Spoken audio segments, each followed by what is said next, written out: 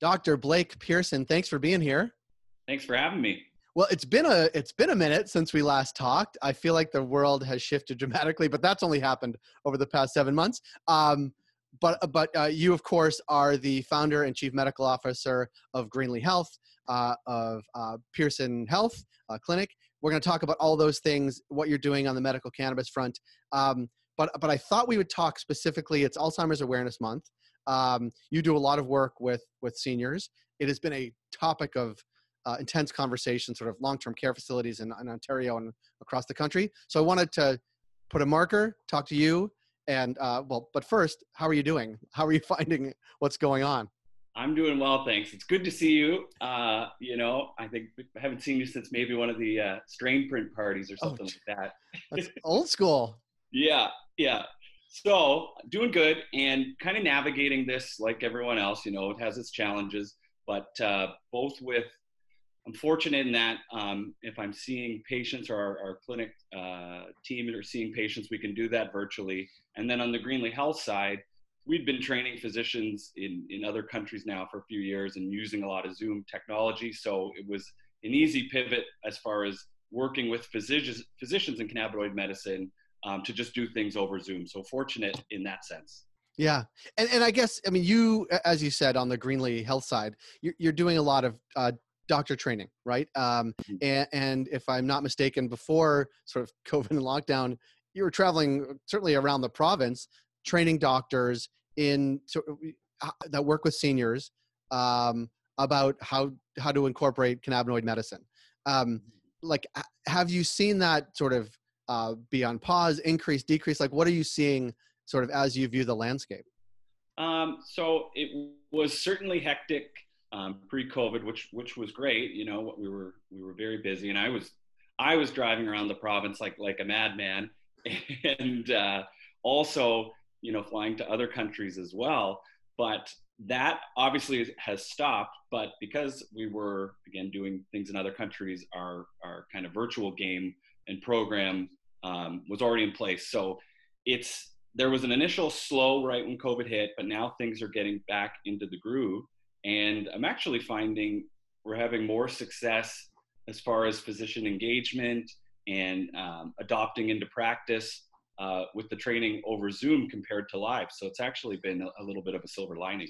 Do you attribute that to it's easier to connect? It's what do you attribute that to? Or maybe a general interest in sort of the type of medicine you practice? I think a few things. I think definitely a general interest, especially as it relates to seniors. Really, there is a kind of a common sense argument for using it for chronic pain, using cannabinoids for chronic pain, to reduce polypharmacy, using it in dementia patients to reduce antipsychotics, but also kind of just in the art of teaching this. I think Zoom kind of brings down a barrier that physicians have, in that in a group setting, they might be a little bit uncomfortable talking about it with their peers, or certain biases kind of come up in that setting. Whereas over Zoom, we can strip it down and it's more personal, and I feel like we can connect better, which leads to them kind of taking the training a little bit more seriously.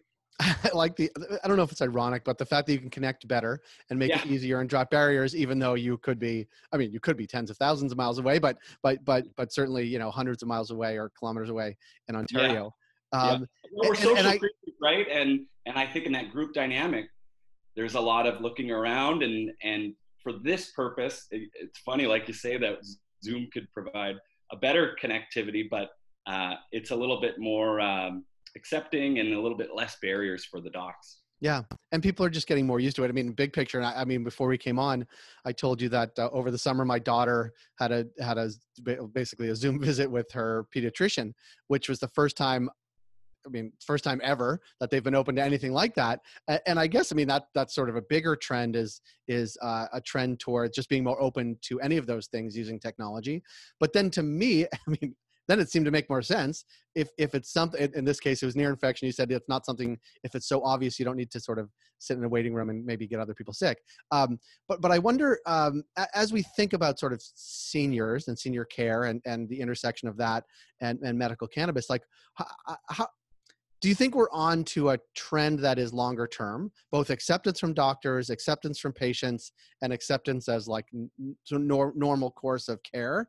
And I think it's relevant, obviously, in the case of Alzheimer's Month that we talk about it related to dementia specifically. Like, what do you, when you're talking to doctors or talking to patients, like how do you describe the potential benefits? Well, I think kind of answer the first question. Yeah, I think we are on kind of long-term track here that is still on the upward trend and looks promising. And that's for a few reasons. When I'm speaking with the docs, really highlighting on the chronic pain side that there just aren't really a lot of good alternatives. You know, we have an opiate crisis. Physicians are aware of that. There's new algorithms that have cannabinoids right on par with things like pregabalin, gabapentin, some of these other medications, and before opiates. So now that some guidelines are changing a little bit, you have that.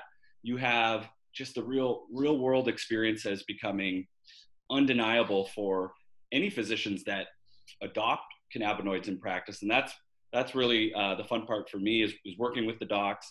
Once they start prescribing, I've yet to see someone not continue to incorporate it in practice because ultimately you do have some positive cases.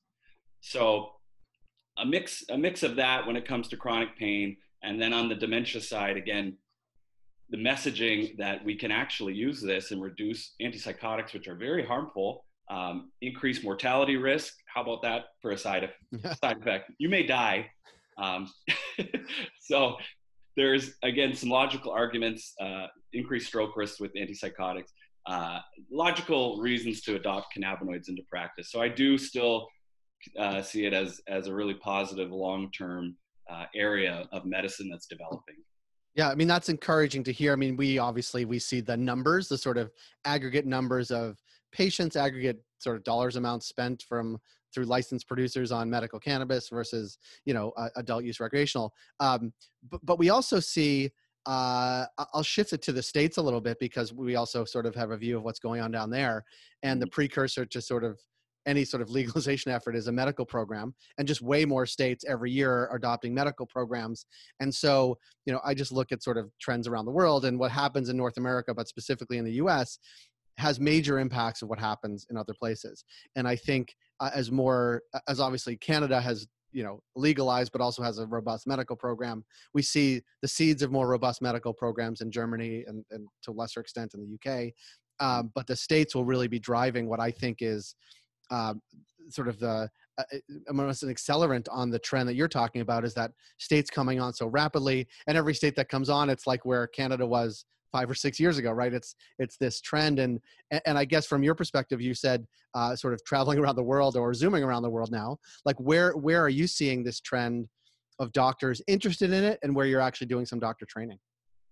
So the one thing that's nice here in Canada is that, we're training and we're using exact doses of THC and CBD. Everything's regulated. The physicians are involved the whole way.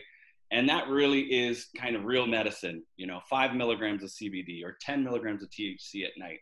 So in these models where we have medical streams, that's a good thing.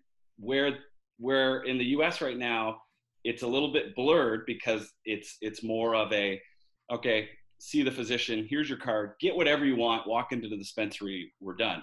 So that is a huge market. There's huge potential in medical cannabis, but I'm worried about the US because the lines are so blurred between rec and medical. I'd love to see some type of LP in the US or some type of organization really put a medical on the forefront.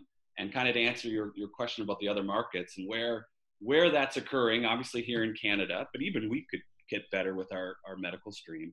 But places like Germany, Australia has been really impressive working there.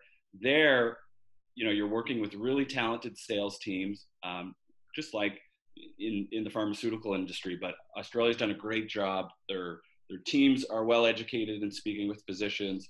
It's going through the pharmacy, and really the training there that I've done has been the best yet, like as far as adoption. So I've been really pleased with those physicians. And same thing on Germany. That market is it's a large market with proper infrastructure. It's taken some time, but if the U.S. wanted to kind of take a look at the best from Canada, Australia, Germany, that would be recommended to kind of build up what they need to do. Yeah, well, it turns out the U.S. doesn't like to listen to anybody else on this front or maybe any other, much to their detriment as we continue to lock them at the Canadian border. But well, you must see Americans coming in through Sarnia for work and stuff, but certainly the border's been more or less shut for everybody else over the past couple months. We can hope that changes with new leadership in the States. But I do. It is good to connect with you because I think. Prior to 2018, we spent a lot of time talking medical cannabis. We have an annual event around Medical Cannabis Week, but it really is something that is essential, and it is also something that is happening in Canada that other countries are aspiring to. Right, a real infrastructure on medical cannabis, doctors that are trained. It's basically a different stream than the adult use recreational. It's much more about dosage, much more about teaching doctors, much more about sort of patient engagement and learning. So it is always great to connect with you, and I appreciate the time because I feel like we could do this all day. And maybe we will. Maybe we'll just sit on and do it all day. But I want to. And as we post this as well, I'll also post links to sort of how to get in touch with you because I think, as always, there are leading doctors who have incorporated this as practice and are sort of you've learned and you're teaching others, which is always essential. And I guess one last question, because you talked about sort of breaking down the barriers of maybe not being in a classroom setting with doctors or a team of doctors, but being more Zoom. Like, what is the response from doctors? Like, what are the top 3 questions they sort of ask you as you sort of talk about this type of medicine and incorporate into their practice? Well, it's interesting because it's almost like physicians speak a universal language. So whether it's Canadian docs, German docs, the Oz docs, the questions are generally the same. They want to know about impairment and which concentrations have the potential to impair, which don't. That's always a big question. Driving concerns, always a big question.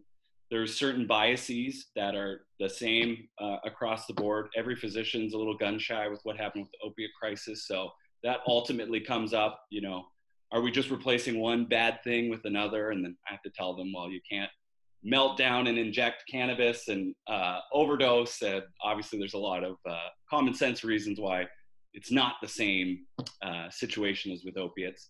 And then there's always just physicians with flat out biases from the years of misinformation, reefer madness. So those are some common things, regardless of which country you're working in. We need more doctors just to have a good hang and a sesh, I think. Totally. I'm only partially kidding, but it's like many doctors, I don't know sort of your background, but like sort of, university, very serious students, pre-med, into medical school, into residency, into becoming a doctor. Like there's not a lot of time for playing or experimenting within that time horizon. But maybe we should incorporate that into the med school program. Yes, it should be a prerequisite. On a serious note, though, it definitely should be, for gosh sakes, it should be part of the core curriculum. Endocannabinoid physiology, right? So case examples, get people familiar with it, other than what's typically taught of just a drug of abuse. And perhaps in the curriculum, then maybe some personal experimentation might be a benefit too. I think so. And on that note, we'll put that on pause for when we're all back together again in real life. But I appreciate your time, Dr. Pearson, and your expertise and the work that you're doing and coming on and talking about sort of what you're experiencing in the field. So thanks for your time. My pleasure, Jay. Thanks.